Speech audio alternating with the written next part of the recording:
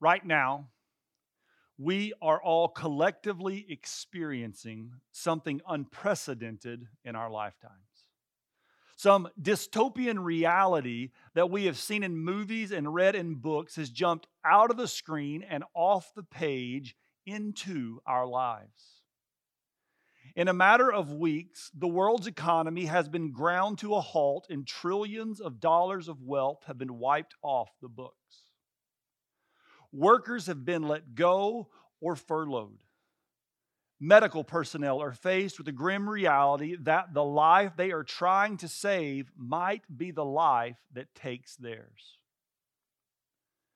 For those that do go home, they have to constantly wonder if they have infected those they love in the next room. Stadiums that should be filled with screaming fans cheering on their favorite teams are empty. Arenas where we expected to be singing along with our favorite musicians have gone silent. Grocery stores where we have always been able to access our favorite foods now don't even have basic staples like eggs and milk. Books that used to be delivered by Amazon in 2 days now are delayed a month. Restaurants and coffee shops that we used to gather in to enjoy a meal accompanied by friends can only deliver to our door. Buildings where churches gather should be full of life, where children should be running around and playing, where hugs and handshakes should be exchanged, and where songs should be sung to the glory of their Creator and sermons preached to the glory of God, are simply what they are: buildings, cold, dead, and lifeless. All of this has been brought about by something none of us can see with the naked eye: a virus we have labeled COVID-19. As of this recording, it has been reported that over 1 million people have been infected worldwide, with a quarter of those being in the United States. Over 50,000 people have died worldwide, with over 10% of those being within our own borders. Some say we are at the peak. Some say the worst is yet to come. Infection rates, death rates, and unemployment rates fill our news feeds in whatever way we choose to receive them. Today, the nervousness, anxiety, and worry that we all feel will seemingly only be multiplied by tomorrow and the days ahead. Fear has gripped the hearts of people and only squeezes harder with each article read and news report heard. These are sobering times. A few weeks ago, I preached a message that now, looking back, seems prophetic. The text of Scripture that I used was Matthew chapter 7, verses 24 through 27. From this passage, where Jesus encourages us to build our lives upon the solid rock of His Word, rather than the shifting sands of this world, I pointed out what many people overlook in this story. The storm hits both houses. The storm hits the house of the righteous and the unrighteous alike. Little did I know that the storm that was about to assail the world like a mighty tempest was moving so small that it could only be seen by a microscope. Storms by nature produce fear. The greater the storm, the greater the fear. But it's not just the size and magnitude of the storm that produces fear. Our exposure to the storm greatly minimizes or multiplies our fear in relation to the storm's size. That's why I think Mark chapter 4, verses 35 through 41 is a great place to start today's sermon titled, Christ Over Fear. Please turn in your Bibles to Mark chapter 4, verses 35 through 41. On that day, when evening had come, he said to them, "Let us go across to the other side." And leaving the crowd, they took him with them in the boat, just as he was. And other boats were with him. And a great windstorm arose, and the waves were breaking into the boat, so that the boat was already filling. But he was in the stern, asleep on the cushion. And they woke him and said to him, "Teacher, do you not care that we are perishing?" And he awoke and rebuked the wind and said to the sea, "Peace, be still." And the wind ceased, and there was a great calm. He said to them, "Why are you so afraid? Have you still no faith?" And they were filled with great fear and said to one another, "Who then is this that even the wind and the sea obey him?" Put yourself in the shoes of the disciples in this moment. Before this moment on the Sea of Galilee, things were going incredibly well for the disciples. These young men who had been living normal everyday lives have Jesus, the Son of God, the Messiah, come to them and call them into his group. He says, "Come and follow me," and they do. And as they walk around, they see Jesus preach the words of life. They hear the one who is fully man and fully God speaking the greatest words human ears have ever heard. They see men who are paralyzed walk. They see those who are blind able to see. They see the deaf able to hear. They see self-righteous religious people put into their place. They are in constant amazement at this one, and they are amazed at everything that is taking place. And then one day, as they had probably done hundreds of times, having grown up around the Sea of Galilee, several of them from fishing families growing up on the Sea of Galilee, got into a boat.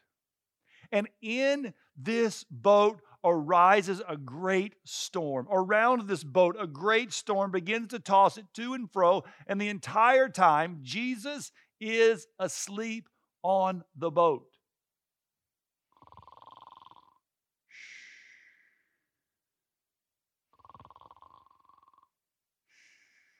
They're freaking out. They're running around saying, "Jesus, please come and help us."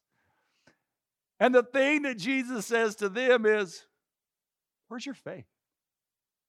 Oh, by the way, storm, peace, be still." And the same creation that he spoke into existence obeys just as easily when it appeared from nothing. In that moment, their fear moves from the storm that surrounds them to fear of Jesus himself. Right now, we are all in a storm.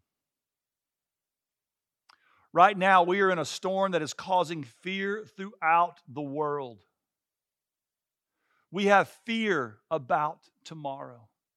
As I have spoken to many of you over the last several weeks, you have expressed that fear to me. PhD students are fearful about tomorrow when it comes to their grants and to their timelines. Students and soon-to-be graduates are fearful if there will be jobs available in the coming days. Those in the workforce are wondering if they will be laid off or furloughed. People are worried about paying rent or their mortgage. People also have fear around those that they love. People who are deemed essential workers are wondering if today is going to be the day that they come in contact with someone who makes them sick. Doctors, nurses, first responders, grocery store employees, all over this world, people are having to go to work with a fear for their own health and survival. People are even fearful about toilet paper. Now, I say this to be on one hand serious, but on the other hand lighthearted, because let's be honest, when at any point in your existence on planet Earth, before quarantine with COVID-19, did you ever hear anyone ask the question, what will happen if we run out of toilet paper? No one has ever asked that question because it wasn't even in the realm of possibilities. But now people are lining up before stores open each and every morning to attempt to be the first one in the store to get toilet paper.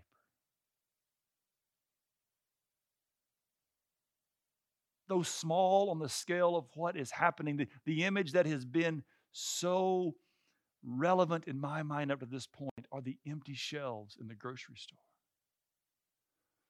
For 43 years, I have gone to the grocery store probably thousands of times. Every shelf has been full every time. But now, things that I have taken for granted all these years are nowhere to be seen on these shelves. So if we begin to categorize our fear, what we are feeling, what other people are feeling in this time, we can break these categories down to begin to identify these to help us by thinking about tomorrow. I encourage you to write down what it is you are fearful about when it comes to tomorrow. The other category is health. Where are you nervous or scared for your own life or for the well-being of others? Many are concerned and scared about survival. For many, it will not be the virus that kills them, but it will be the wrecking of the economy that does so. Because right now, there are nations and countries who do not have the infrastructure that we do, where food is already beginning to run out. Another category that we can find fear in this moment is that of our hopes and our dreams. The Bible tells us that hope deferred makes the heart sick. Right now, there are many hopes and many dreams that are teetering on the brink of falling into an abyss, and people have incredible fear.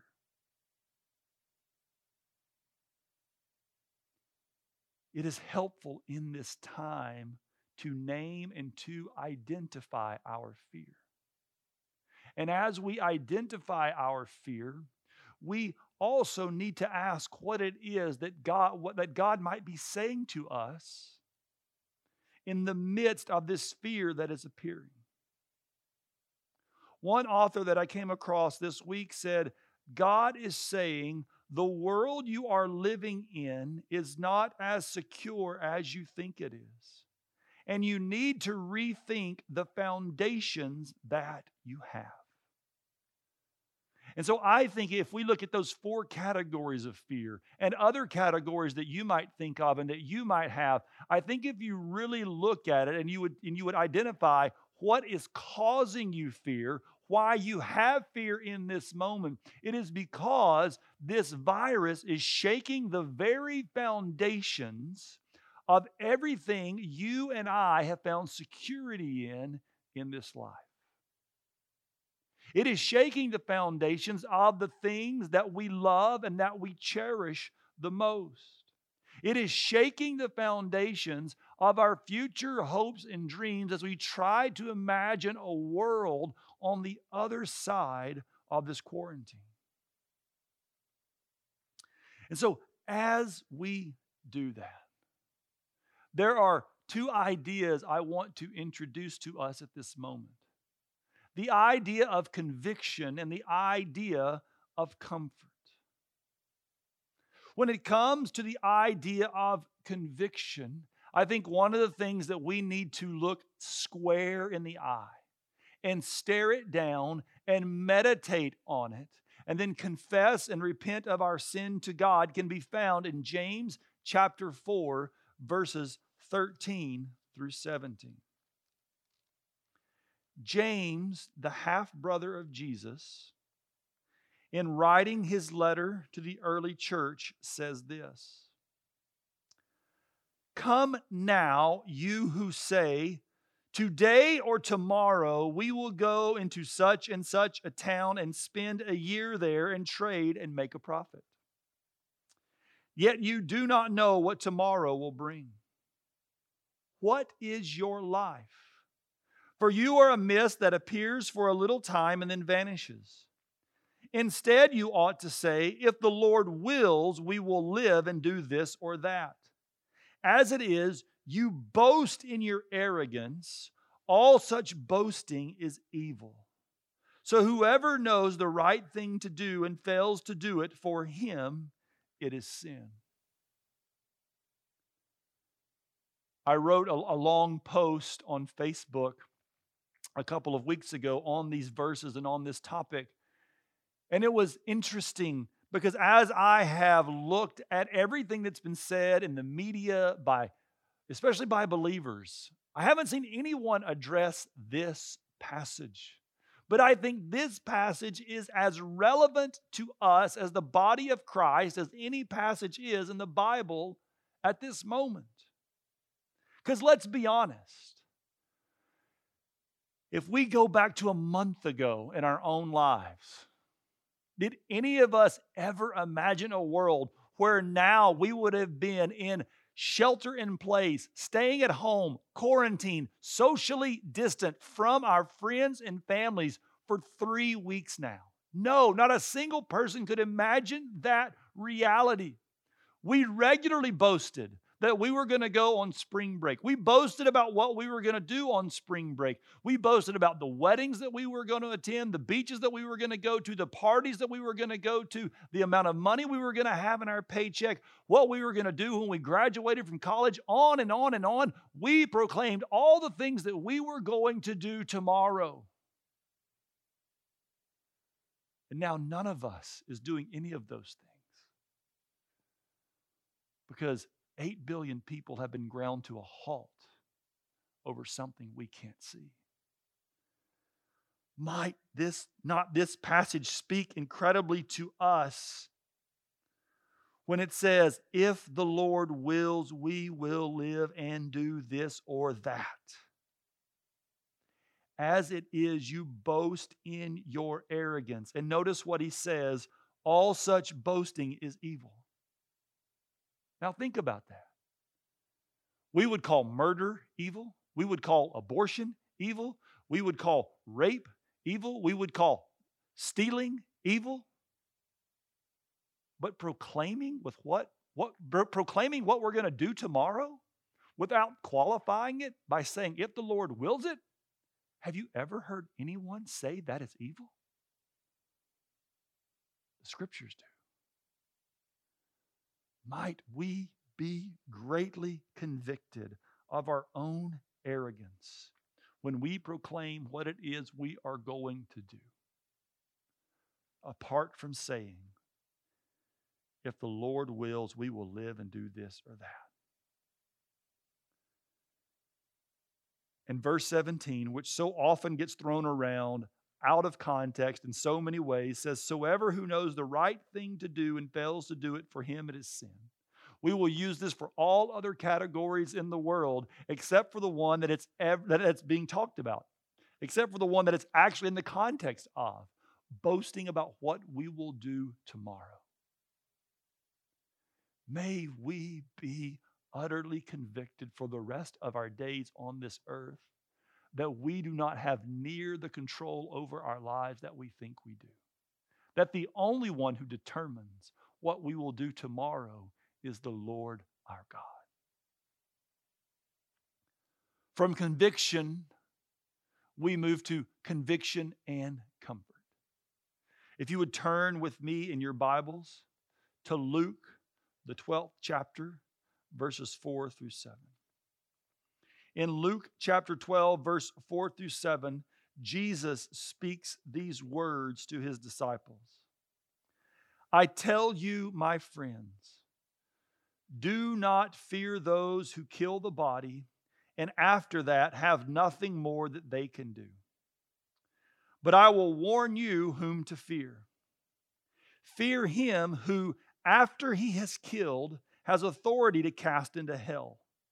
Yes, I tell you, fear him. Are not 5 sparrows sold for 2 pennies? And not one of them is forgotten before God. Why, even the hairs of your head are all numbered. Fear not, you are of more value than many sparrows. It should be convicting to us what Jesus says, but this should also be of incredible comfort to us. We are commanded to not fear this world. But yet we are also commanded to fear God. And what we learn about fear in this passage from the Lord Jesus himself is that fear is not something to actually be done away with and tossed aside. No, fear should actually be embraced and be seen as a regular part of our walk with Jesus. Fear is not to be thrown away, but fear is to be managed. And if I was going to intensify that, I would say fear is to be focused.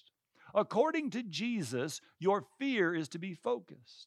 And this is repeated on the pages throughout Scripture.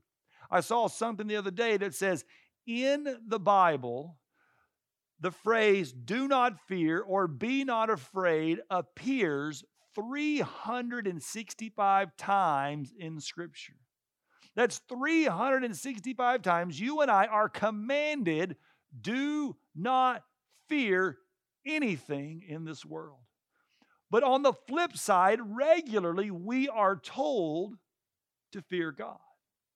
We are told that fear of the Lord is the beginning of knowledge. Fear of the Lord is the beginning of wisdom. We are told, do not fear anything except fear God.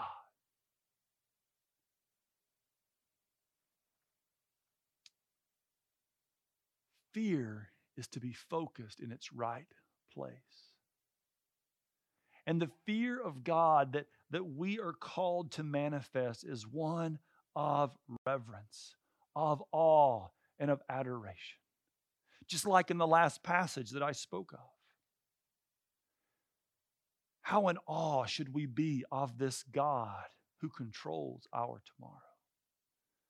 We cannot determine tomorrow.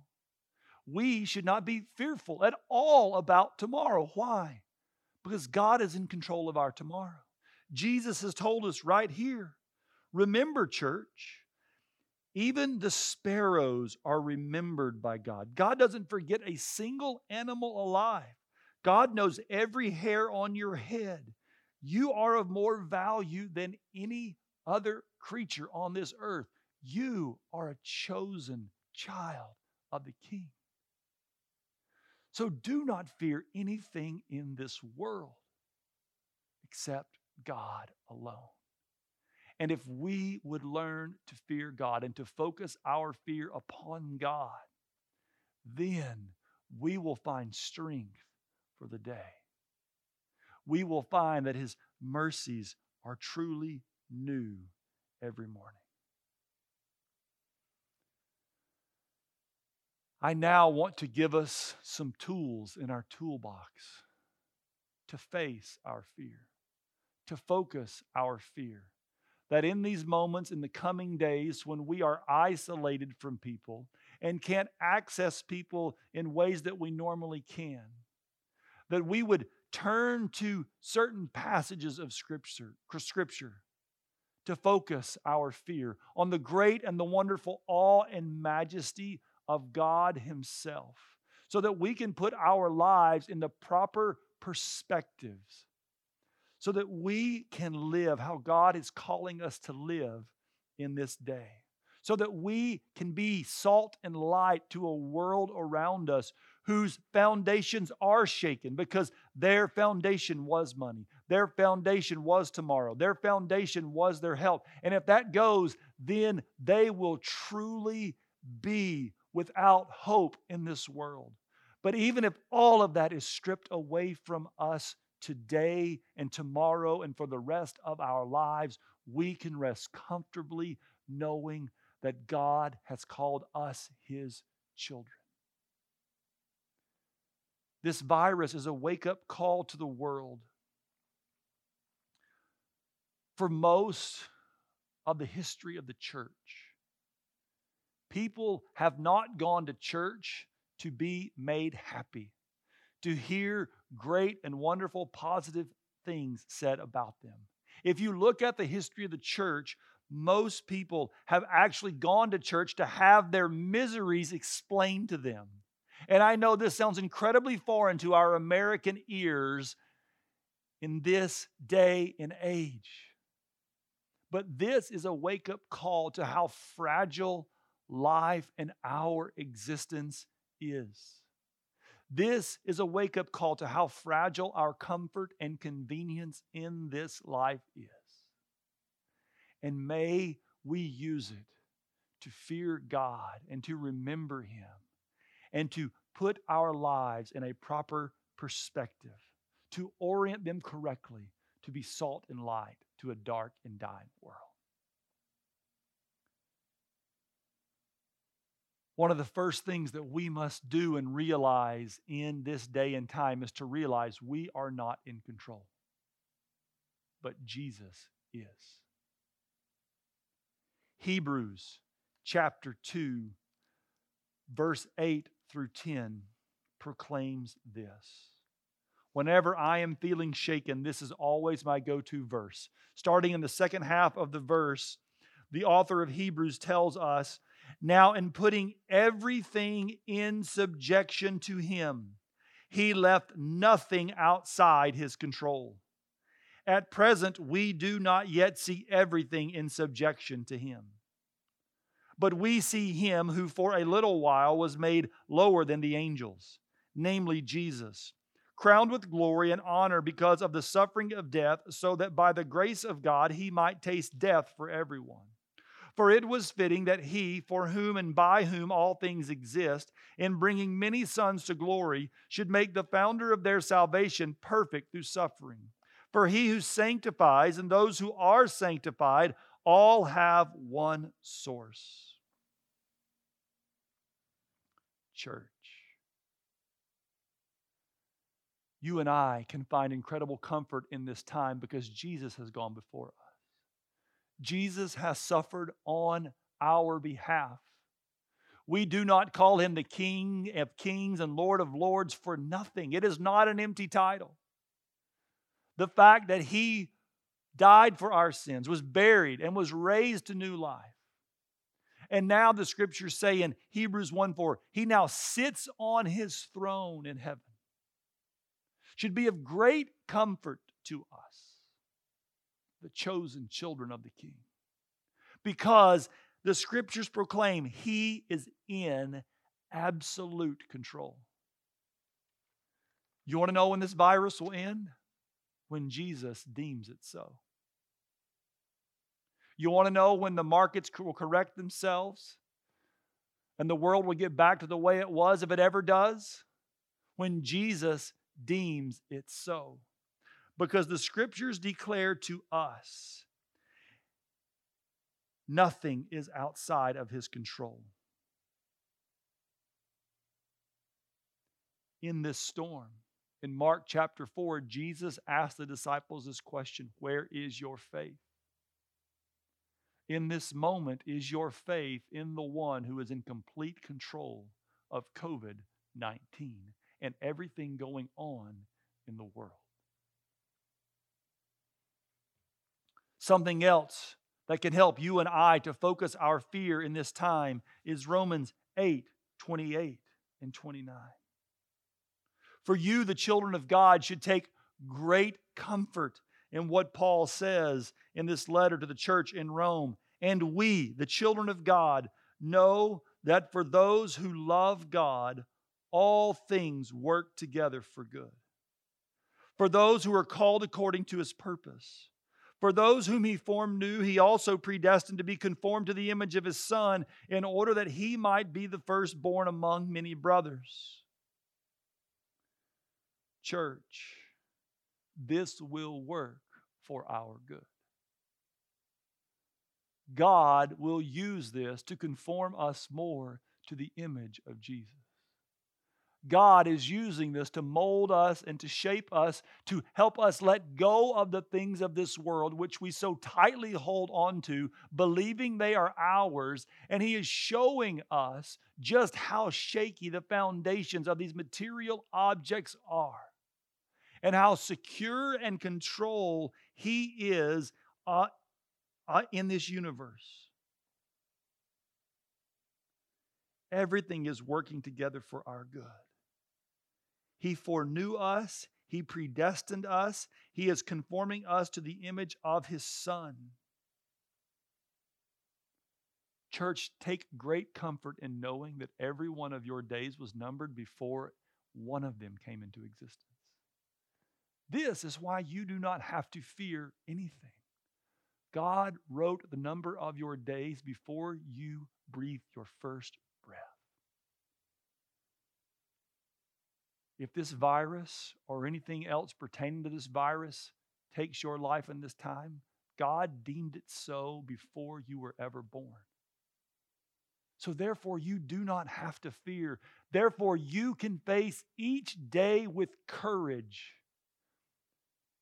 living a life that brings honor and glory to God, praising Him that He is working all of this out for your good.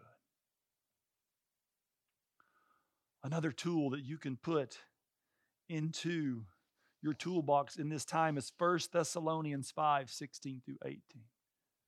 If you find yourself full of fear in this moment, know that 1 Thessalonians 5:16 through 18, I find, is one of the most helpful verses, especially in times of trial and suffering. Because it tells us, as it tells us in other places of Scripture, for example, like Romans 5:1 through 5, to rejoice always, to pray without ceasing, and to give thanks in all circumstances, for this is God's will for you in Christ Jesus. It's easy to rejoice on the day of graduation. It's easy to rejoice when we get a raise, when we get our first paycheck. It's easy to rejoice when life is going well and say, God, thank you for this filet mignon steak dinner that I'm about to eat. But how have you been at obeying the commandment to rejoice in the midst of your quarantine? For when we rejoice in our trials and our sufferings, it makes us truly grateful and truly thankful for who God is and for what He has done for us. For church, if God strips everything from us in the coming days, we can still rejoice because of what Jesus did for us on the cross. We can rejoice that we have been reminded how temporary this life is. We can rejoice because God has shown us how we are holding on to the things of this world too tightly. We can rejoice in the time spent with family. We can rejoice in the coming days that will be here one day, to when we can hug our friends again and hold their hand and walk with them and dine with them and eat with them. We can rejoice in all that God has done for us. Surely we can pray without ceasing in this time. And may we all give thanks for each and every breath that we draw, for none of us are guaranteed tomorrow. And one last passage is Philippians 4:6 through 7. Do not be anxious about anything, but in everything by prayer and supplication with thanksgiving, let your requests be made known to God. And the peace of God, which surpasses all understanding, will guard your hearts and your minds in Christ Jesus. This is one of the most comforting verses in Scripture for believers. That even in the midst of this, Paul was writing from a jail cell. And he said, don't be anxious. Pray to God. Let Him know your requests. And if you do, the peace of God will guard your heart and your mind. For there will be times when your enemy comes to attack you. There will be times you will be attacked by the servants of Satan. There are times that they will attack you through your news feed, through the social media channels that you get, the articles that you read that will induce fear. May they be a reminder to you. In that moment, thank them. Say, thank you for reminding me that I need to focus my fear not on these things, but on God Himself. For God will uphold me with His righteous right hand. And Satan, there is nothing that you can do to me to scare me, because God is in control of every single one of my moments in this life. So therefore, I will face the day not with fear, but in faith. For God is my God, and Jesus is my Lord. So as I close this message, let me expand upon the title that I gave you at first, Christ over Fear. Let me expand that title to these words that I think will help you in the coming days. Fear Christ over fear of the world. Let's pray.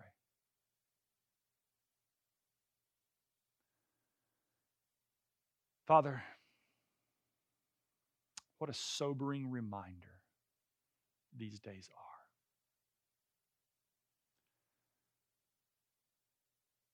We think that we are in control.